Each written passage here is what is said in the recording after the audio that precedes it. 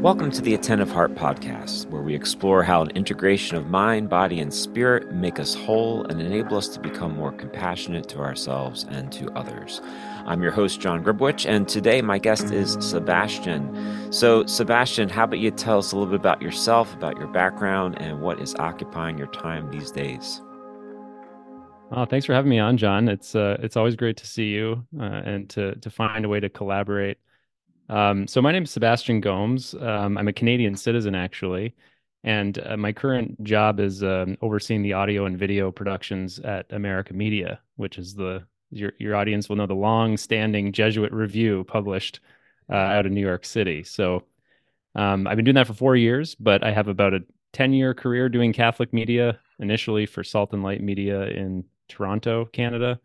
So the work that I do is, overseeing a lot of different podcast productions, different videos here and there, and spending a lot of time following Catholic news, which is, more than a full-time job. Yeah. Okay. There's so much to unpack just with that based on the space that you're in. So, I mean, I spent a lot of time with people who are in the Catholic media world, but I'm always curious as to what brought you to that. So maybe you just begin as early as you want to begin. Like, what was your experience with, say, Catholicism, and how did it lead you on this path to kind of professionally working for the organization? Yeah, it's an interesting story. I was raised in a household, a Catholic household, where my parents were both very committed, very engaged Catholics, really committed to issues of social justice, regular, mass attendance, being Mm, part of the communities wherever we lived. And I was a pretty ordinary kid. I just loved sports, the usual things. I was a decent student, but nothing special. And then when it came time to go to college, I was a pretty serious soccer player. So I wanted to go to school in the United States because in Canada, nobody thinks, oh, let me go to Canada to play soccer. It's more hockey or lacrosse or, another sport. But hmm I had the opportunity to visit St. John's University, which is in Collegeville, Minnesota, a pretty well-known Benedictine university. Sure. Um, Loved it when I went down there for a visit. Had a really good relationship with the soccer coach. Long story short, the possibility of going there opened up for me. And so, I packed up and left. But it was that immersive experience with the Benedictines, liberal arts education at a small Catholic college in central Minnesota, that really got me thinking more critically about the role of faith in my life and the questions that I felt I needed to ask and try to grapple with. And it was really a leap of faith. I think I got to my sophomore year. I wasn't totally sure still what I wanted to do, but I had met some extraordinary people of faith who are also very intelligent. hmm People who, when you talk to them, you just say, "Well, there's something here." And if you're living a life of faith, or kind of lukewarm, or you're just kind of, it's there, it's in you, but you're not totally committed to it. There's something very compelling, right? About a witness, about somebody who is much smarter than you, has much Right. more life experience than you, can see things so much clearer than you. And also, this faith dimension is a big part of their life. So I was very compelled by those people to kind of ask some of these deeper questions. And I took a leap of faith and jumped into theology, ended up studying theology as my undergraduate degree. And then I stayed on at St. John's for a few more years to do a graduate degree in church history. So history was fascinating to me. I always thought I would teach. I never really wanted to be a scholar. As I said before, I was hmm never, a real academic in the bookie sense. But I always thought I would teach because, I was good with people. I was, good socially with people. I liked the topics that I was like studying and reading about. And I thought if I can share some of this enthusiasm with people, that would be great. And then I moved back to Canada after graduate school and working at St. John's for a couple of years. And I met with a priest, Father Thomas Rosica, who's hmm of the Congregation of St. Basil, small hmm religious order that was founded in France. And he was at the time running Salt and Light Media, which was a national Catholic broadcaster and media organization. And that organization came about after the World Youth Day in 2002, which was the last World Youth Day that John Paul II was at before he died in 2005. Mm. And Tom, surrounded himself with some of the younger people who had volunteered at that World Youth Day to start this media company. So when he and I met, it was very providential. He said, would you ever consider working here? And I said, I don't really know anything about media. And he laughed and he said, well, neither do I. My background's in scripture scholarship, but here we are. So Right. another leap of faith in a way. And then, my career, this was 2012 when I started. And almost immediately when I started, some really big things started happening in the church. We had the synod on the new evangelization in October of 2012, which was really a big moment. It was the last synod under Pope Benedict. A few months later, he resigned. I worked with Tom together at the Holy See press office during the papal transition in 2013.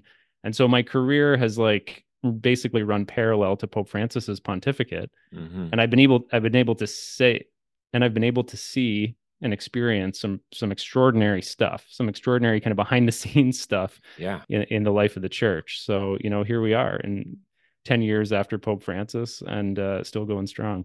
Yeah. Wow. First of all, I didn't realize there's a lot of parallels to your story and mine. I mean, I studied history as an undergrad and theology, so I had a love for both history and theology. And I was at the World Youth Day in 2002 with Oh, Pope John wow. Paul I II. actually wasn't. I was Oh, 17 okay. at the time. So I felt like I Okay. was kind of young to be going, Okay. but that's just where I was in my life, where I just didn't, it wasn't that important to me, Sure. that came later. Sure. But how did you meet Tom? Was there someone who thought that you'd be both good to meet? I mean, I find that these encounters are so interesting because they totally change the course of where our life is going. So how did that Totally. come about? Yeah, so he was, I mean, a known figure in Toronto in the church in Canada at Hmm. the time. I had moved back to Toronto. I wanted to teach, and his religious order, the Congregation of St. Basil, is a teaching order. So they run Hmm. universities and stuff like that. St. Michael's College at the University of Toronto is a famous one. So I knew moving to a new city, even though, Toronto was where I was born. I didn't grow up there, but I was born in Toronto. So moving back to Toronto, I didn't know a lot of people. It was more of a networking thing. So I was reaching out to a whole bunch of different people just to kind of get the lay of the land.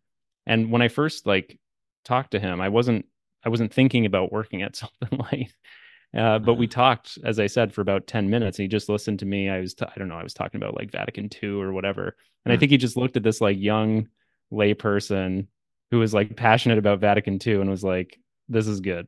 we should Yeah. we should run with this. So he offered me a job on the spot. I mean, I had to think about it over the Christmas break, but um, I took it, and in a sense, I just haven't looked back. Yeah. On this particular podcast, I don't usually get into like the nitty gritty of interchurch types of things, but I think it's pretty fascinating to talk about that. Maybe this with you, especially when you talk about how here you are talking to this pretty well known priest at the time about Vatican II, where you were in your life. I mean, what did the Second Vatican Council really mean to you? That's not something that a lot of people I think are thinking about, um, unless you're really into the weeds of church stuff. But like for people who may not be in the weeds of the church stuff, why was your excitement over the Second Vatican Council kind of really important to you, in so much that it attracted this priest who saw something in you? I realized over the course of my education at St. John's with the Benedictines that the theology that I was introduced to was really steeped in the kind of Vatican II lens. Hmm. It's one of those Hmm. things that you like when you're going through it, you might not realize it, like and then when you get out of it, you can look back and say like, yeah, this was clearly, an important interpretive key to like understanding all the theology and history that I was working on. And I think what that experience did, like the experience of doing theology in an academic setting like that, it shone a light on my like childhood and like how my family lived its Catholic faith and the things that they were interested in, and which was very much worldly in the best sense. I mean, being concerned about the world. And I think when at its core, if you look at Vatican II, it was very much we can't just be removed from the world. It was kind of a recommitment based on the gospel, to say we had to be concerned about this world too. And the church has something to say, something beautiful to say. It also has to listen. It has to be a partner in dialogue. It has to be a vehicle for reconciliation. And if you kind of follow the news, and I was in a family that like always watched, every night we would watch the Hmm. news, and we would watch, three different types of broadcasts of the news. So we kind of Yeah. knew what was going on. So it was very much, the gospel in one hand and the newspaper in the other, type of family upbringing. So those seeds are all, I mean, and then when I was a kid, when I was a teenager, that wasn't that important to me. But in Hmm. hindsight, right, those are seeds that are eventually over time, if they're watered by, deeper theological reflection or, a broader experience of the universal church, like I had with Tom working at Salt and Light, you kind of see different building blocks that, uh, you know, paint a bigger picture. And I just think Vatican II is very much at the center of that. Like I don't know what kind of Catholic I would be if I would be Catholic if it weren't for the Second Vatican Council. Yeah, that's such a great point. I mean, as you're speaking, I mean, so many things that you've said so far like really resonate with my own experience, especially like when I was in college and I met professors of theology who were just brilliant people. And Yeah. you knew like, okay, well, yeah, the church, the faith must mean something if someone who's so smart has it so much incorporated into who they are. And that whole sense of the Second Vatican Council playing this kind of very, um, intrinsic role in your faith development. I mean, I went to I guess, a poster um, child parish of Vatican II. Um, because it was a newer structure. It was built in 1982. Um, there was, the folk choir, there was liturgical dance, but there was also everything that you could connect to the tradition of the church too. Eucharist adoration. There were prayers in Latin, strong Marian devotion. But there was also the charismatic movement, and there was Bible studies, and there were things that were really trying to make touch points with people in other areas of their life. And growing up in that environment, that's all I knew of the church. Like I didn't think of it like in any other way. The traditional idea of the church, let's say, like from the so-called like Bing Crosby days, I mean, that was not anything about my experience. And plus, the religious sisters I had at the time, I thought were kind of hip in the best sense of the word. I mean, like, they played guitar, they were, they were that kind of stuff. And that's actually what got me involved in music and things like that. So, like, I always had this very positive view of the church. And I didn't even understand things as being, oh, that's really Vatican II, or that's really conservative, or however you want to look at it.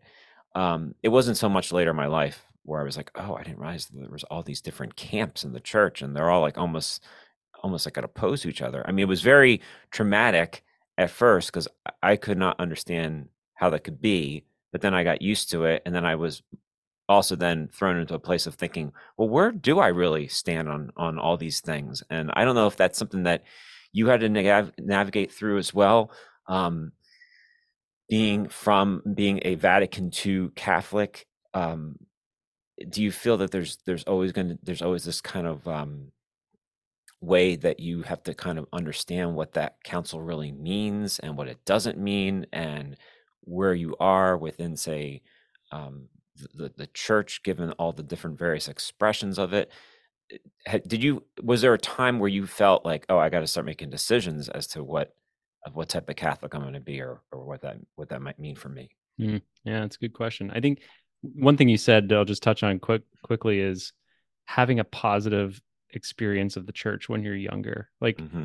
same thing with me. So like my entire life as a public Catholic, I mean, working in media and stuff like that. Um, like so much of it comes from key moments when I was younger where the church at large, everybody, the people of God, didn't screw it up with me. Hmm. And a Yeah. lot of people's experience is an experience of screw up, right? Yeah. People in my Exactly. class, I mean, to the extremes, right? In cases of abuse and things like that. But for most people, it's a question that they have that's a very legitimate question that's not answered, right? Yeah. It's a teacher or a person who in authority who is extremely rude or judgmental, Hmm. or whatever it is. In other words, it's all these things that are like not associated with the gospel that people experience at the church, and that's very formative in those years. So I always say like my positive experience of the church is a great gift, but it's also very unique, you Yeah. know. And I always felt like as a younger person, talking about Vatican II, being passionate about Vatican II, focusing on the positive things. You're almost like alone as a younger person, Yeah. especially now because a lot of younger people, they don't even know what Vatican II is, or they're suspicious of Vatican II Sure. is a growing trend.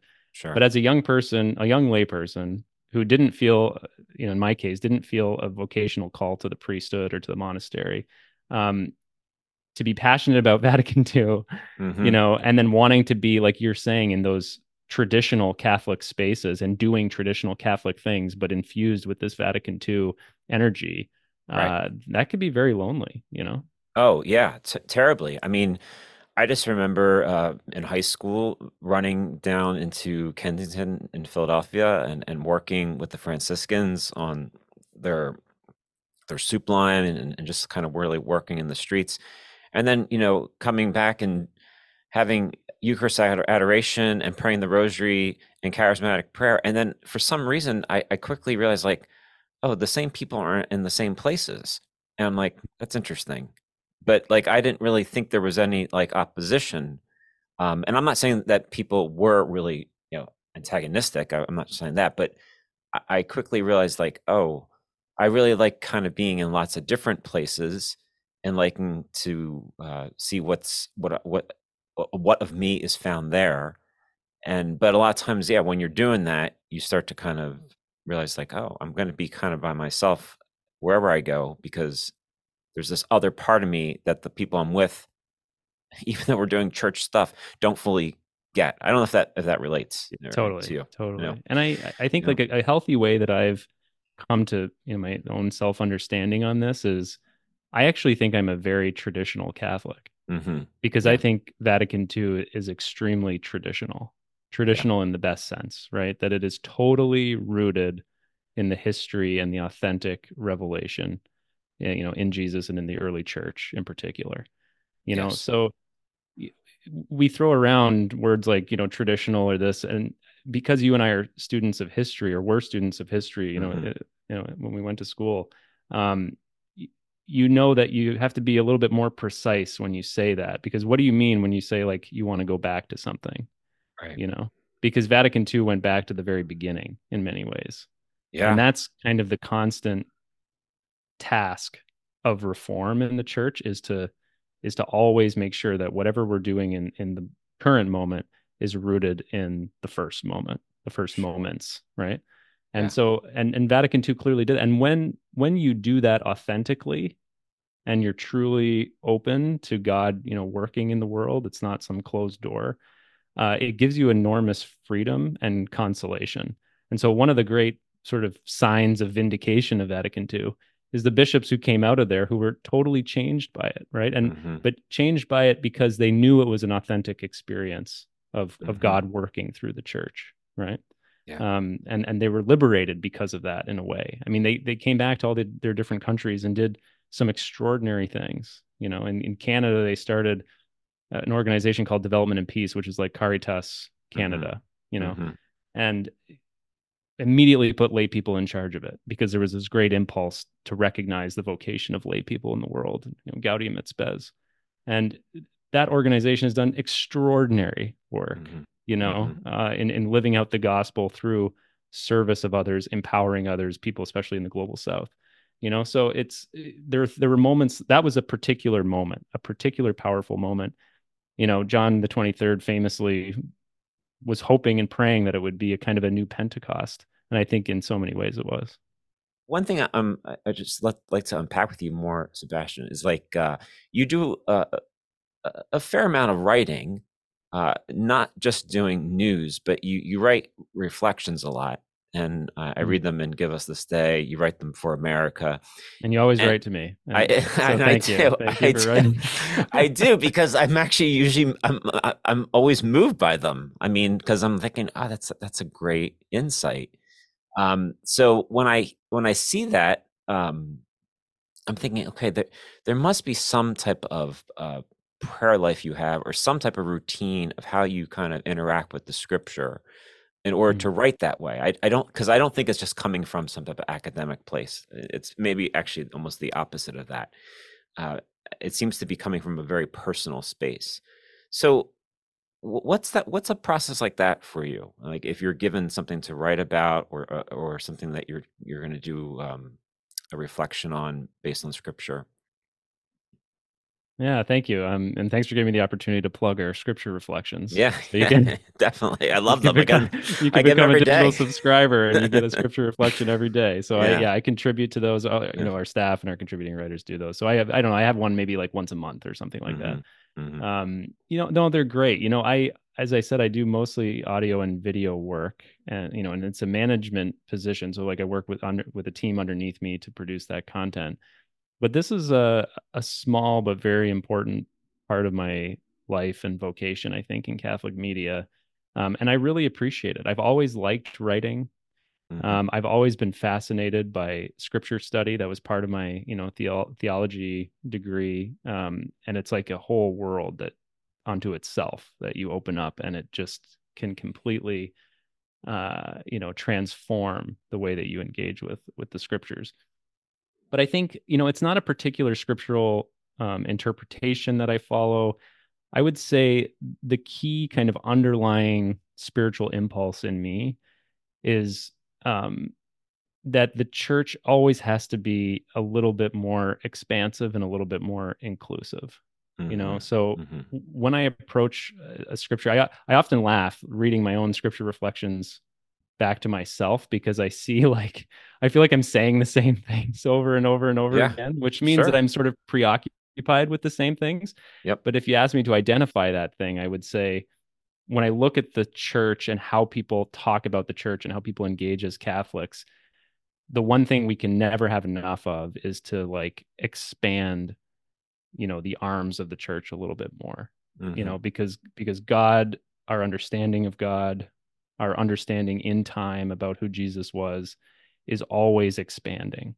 It's always building on getting, that's why like John's famous line from the opening of of the council, that the deposit of faith, the doctrine is one thing, and the Hmm. way that which we interpret it, is another.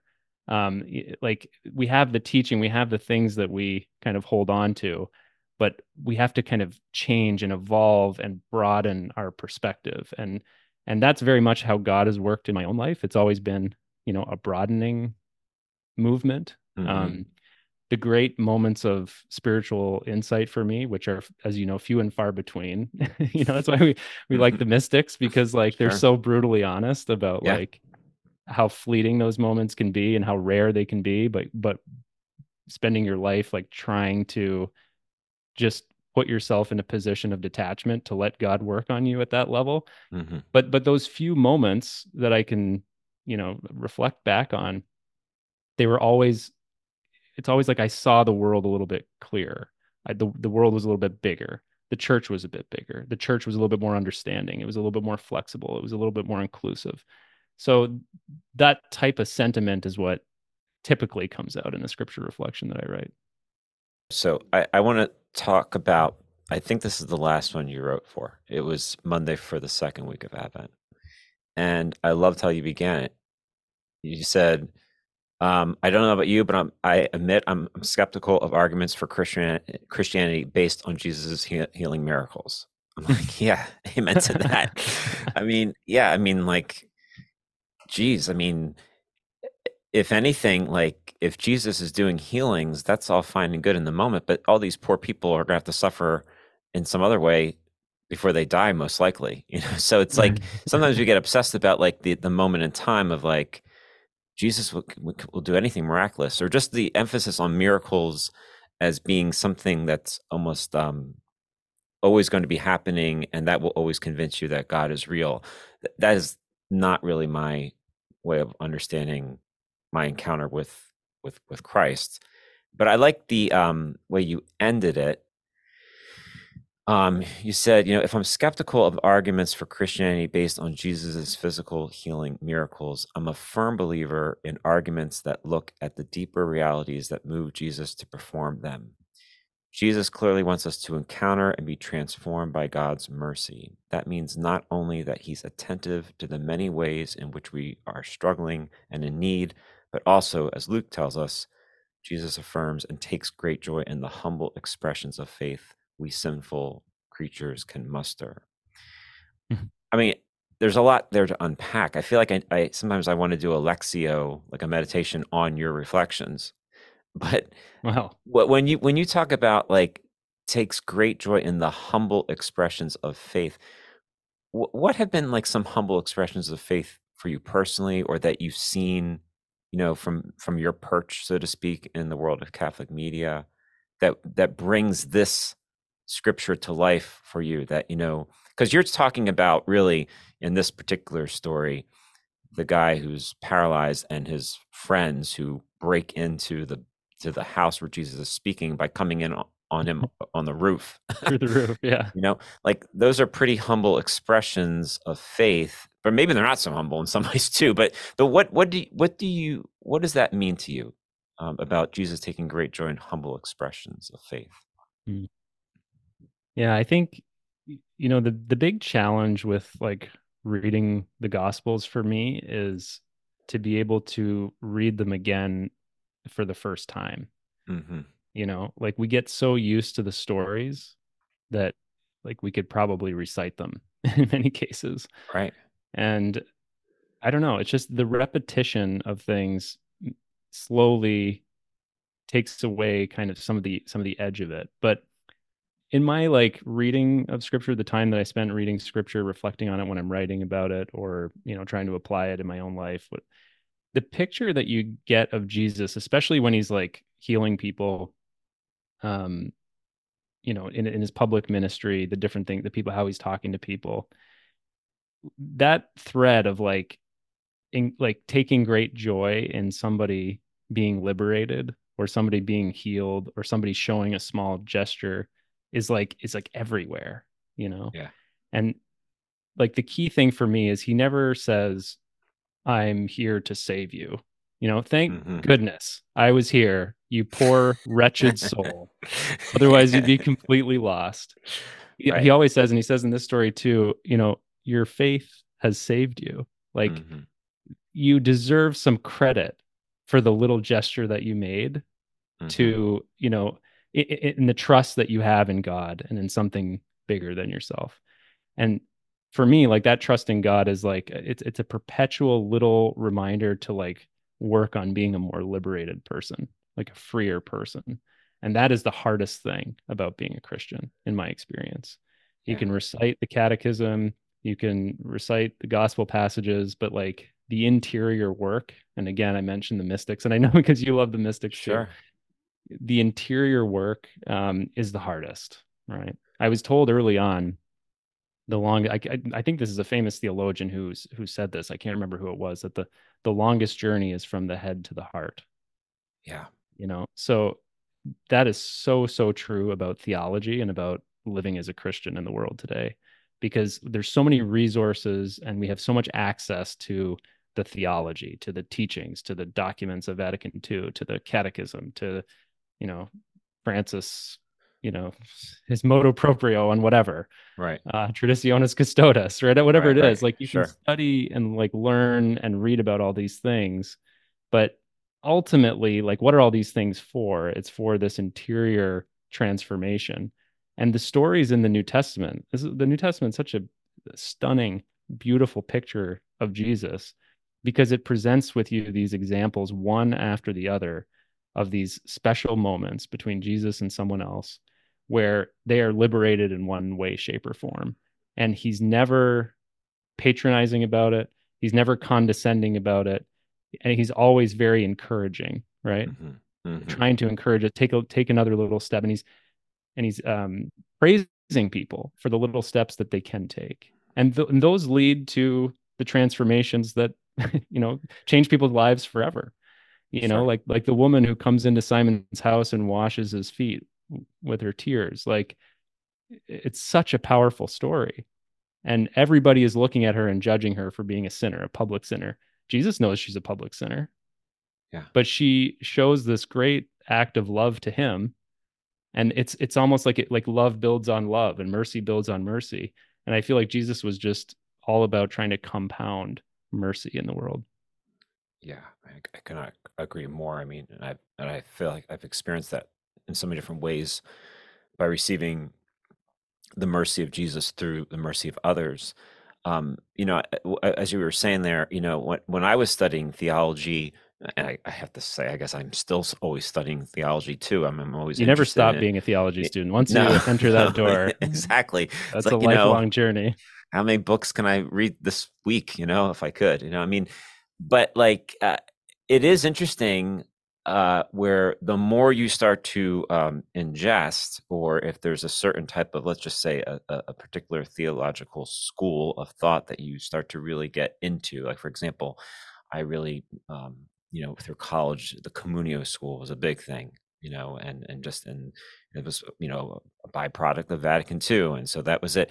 But the danger was also that the more I was becoming more confident in my knowledge and awareness of what I was learning, it actually inhibited my freedom, because at that point I was thinking, okay, well, am I allowed to be open to this, or am I allowed to think this way, or am I allowed to think that God may work in a different way here? Um, and so, like, sometimes the head stuff can actually prevent us from being free to be not just loosey goosey with anything, but really to be able to see that, oh, but this is providing a very firm foundation to give you the freedom to see how the Spirit works from this moment in time moving forward as well.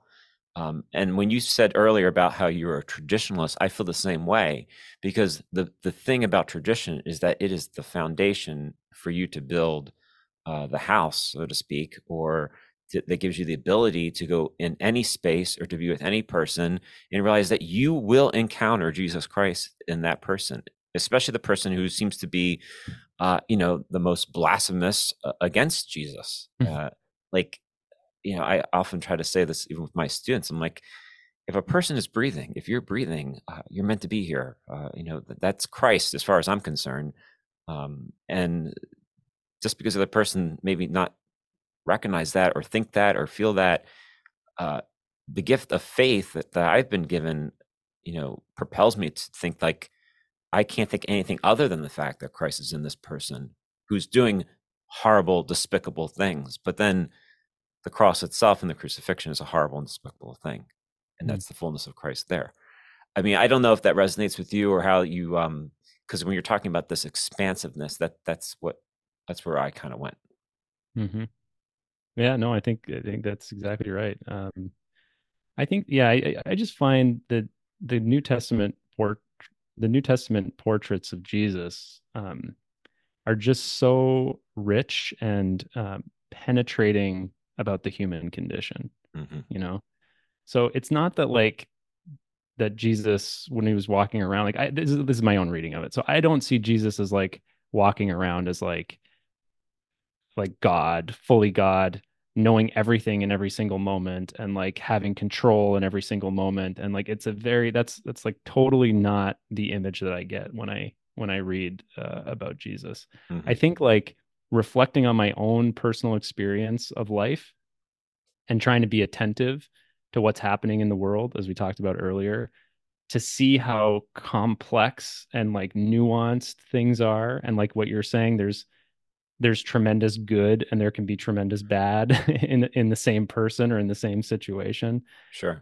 And then you take that experience of reality to the New Testament, and you see the evangelist telling you that this person Jesus understood that complexity, you know, Yeah. and knows this nuance and knows the human heart at such a penetrating kind of level, that it sort of overwhelms you at first. Like that's kind of like the faith that I have is kind of comes from that, where I say, wow, this is really a tradition and an experience that gets me like at my deepest core as a human being. Hmm. with all of the complexity, the nuance, the black and the white, and the gray, the good, the bad, the ugly. Yeah. Well, I mean, that's so cool to hear because I mean, like in the space that you're in Catholic media, that's exactly what I would think you're always kind of confronted with, like, all these different sides, the good, the bad, the ugly. I mean, how A do lot of you ugly these days. Yeah. yeah, yeah, exactly. I mean, like like I know I have to kind of make it a practice to make sure I don't read too much of church news. Um, and that's not any disservice to your profession. It's just that, like, I don't know if this is very healthy for me to be constantly listening to people either complain or be worried about this or calling this person out or showing how this is dangerous. Like, uh, that's because that's like a burden to kind of bear when you're feeling like, oh my gosh, all these voices need to be heard because they're either protecting us or they're pushing us to do something that we have to do. Um, wh- how do you bring, what you're just talking about, having this kind of contemplative, mystical gaze upon the situations, upon the players, um, in all these stories that are constantly going through your desk, on your desk?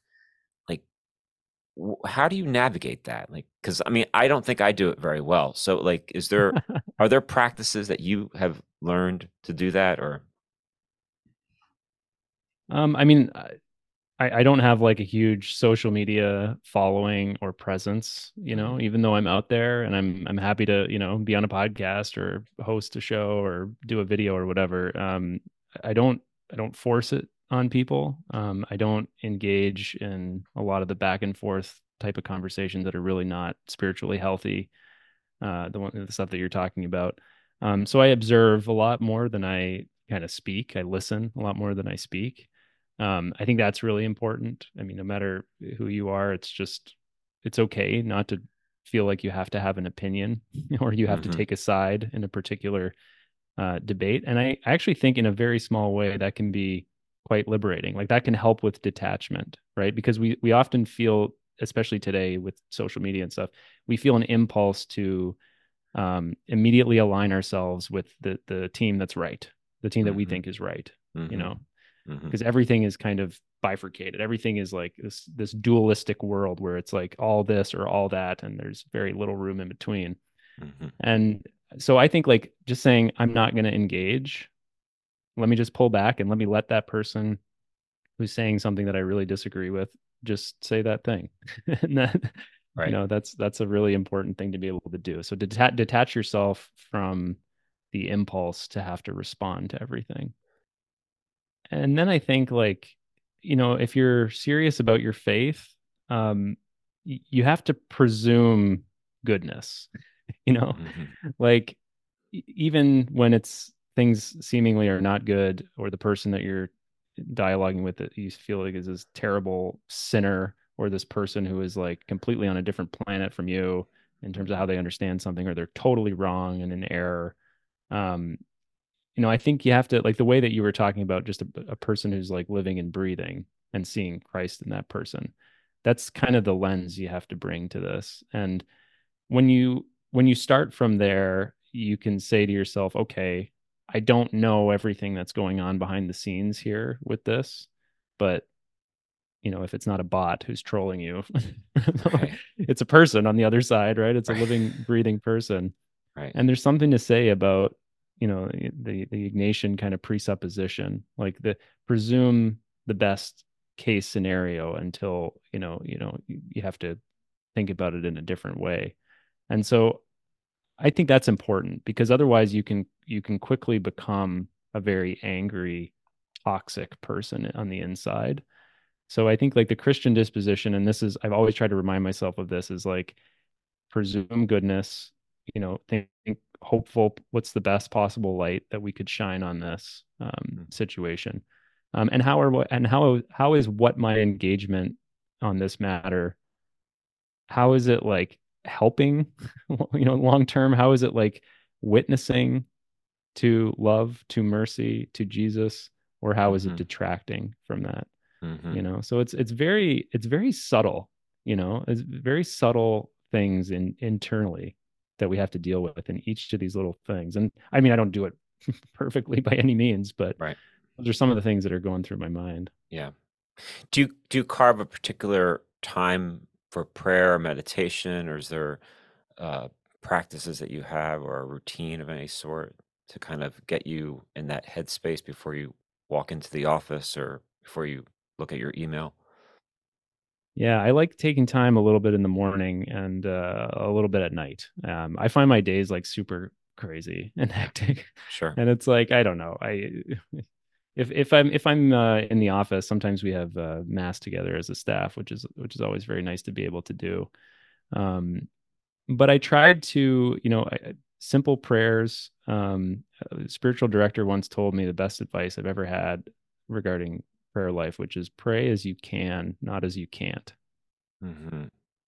So Yeah, don't presume that like because your parents gave you this way of praying or your community gives you this way of praying or the pope gives you this way of praying that's sure. the way that you have to pray, right? It's much more important, I've learned, to pay attention to, like we were talking about before, like little moments of God touching you and recognizing that that's a real moment and there's something there, so being able to kind of reflect on that and then kind of peeling the layers back. Okay, what did I do to put myself in that position where I was receptive to God working in my life in that way?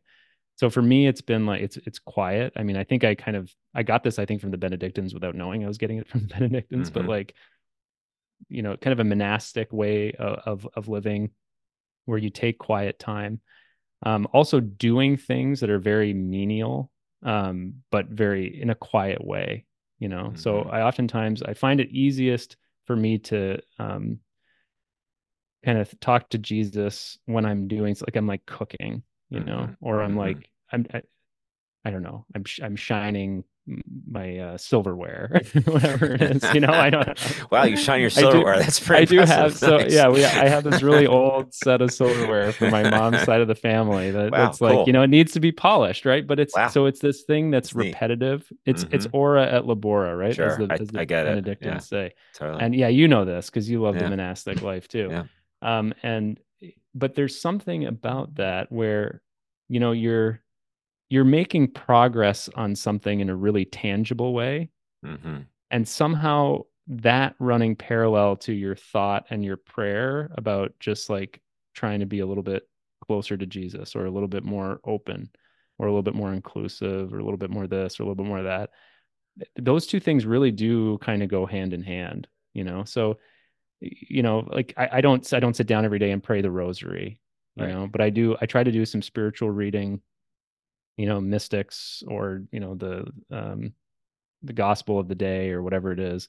Hmm. But when I'm actually like my most attentive and my most dialogical with Jesus is when I'm like doing something like that. That's Sure. that's not a I'm not thinking about what I'm doing. I'm just repeating it and doing it. And it just creates in me a space where I can try to be a little bit more open and just reflect on how I detach a little bit more from the things I need to detach from, how I can be a little bit more open, understanding, compassionate. Yeah, I love that because I completely get what you're saying.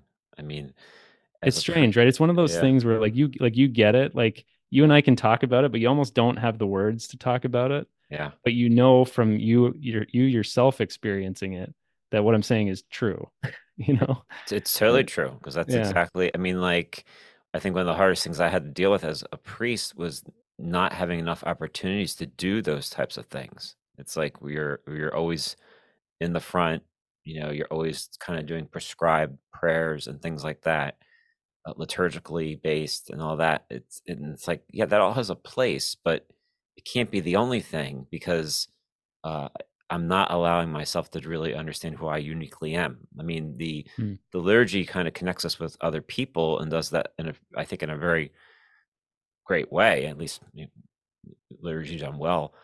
Um, but to understand what my role is within the community happens in those mundane tasks where you're just really, seeing what you're able to accomplish on your own and how that relates to what God is accomplishing within you. So Totally. I totally get Totally. it. Um, Well, we're almost at the end. So how about you just tell me about something that you may be or that you're excited with your work at America these days? Are there any projects that you're working on? There's a podcast that we make called Hark, the stories behind our favorite Christmas carols. Mm, And it's honestly the production that I'm most proud of that we work on because it is so good. Like the quality of it is so good and the technical quality. Um, and it's also just magical because who doesn't love Christmas carols? We can all, right. name the ones that we're so nostalgic for, from our childhood or whatever. And it's just my colleague Maggie Van Dorn, it was her idea. And she tells like the story, the history of a particular carol, which are often fascinating and totally unpredictable. And then the second part of the show, she'll do like a music composition breakdown. So the tunes we all kind of know from hearing them year after year after year. Hmm. But she speaks to a musician about how they break down what makes this particular composition so magical or, special, whatever. And it's one of those pieces of content, when you're like listening to a podcast or you're watching a video and you just like you get goosebumps, Yeah, or like there's like something's pulling at your heart. sure. This is the type of production where when you listen to it, I think, you get goosebumps because it's just so beautiful, especially the music. So Yeah. Hark, that podcast, we just finished our third season. It's an excellent show. I'm so proud of the team for putting it together. So you can listen to it now or you can tune back in Yeah. Advent 2024. No, it's been Um, really a powerful podcast. I mean, we have teachers at my school who've been using it with their students, but the one on Oh Holy Night is a great episode, by the way. That yeah, one really, that was the first episode of our 2023 season. yeah. And Yeah. And what a story I had no clue about, and it was so yeah, cool to learn. yeah, So I'll leave it that at that. So hopefully people can tune in yeah. to at least listen to that episode and get a taste of Hark. Sebastian, thank you so much. This has been a great time being with you, and I'm glad that we were able to do this. So maybe Yeah, thanks, sometime we'll John. do it again. Yeah, and let me just say thank you. You've been a good friend and just a person to kind of talk through these really deep and profound things with me from time to time over the years that we've known each other since we kind of randomly, I guess I can't say randomly, providentially met in that Brooklyn parish. Yeah, it's Uh, great. yeah. So I just thanks for your support, your kindness, your generosity, and I'm so glad that you're on the mic because you have so much to share with the Uh, world. So thank you. that means so much, Sebastian. Thank you. Well, I'm looking forward to more projects together in the future so with Definitely. both of us. All right, Take my care. friend. Be well.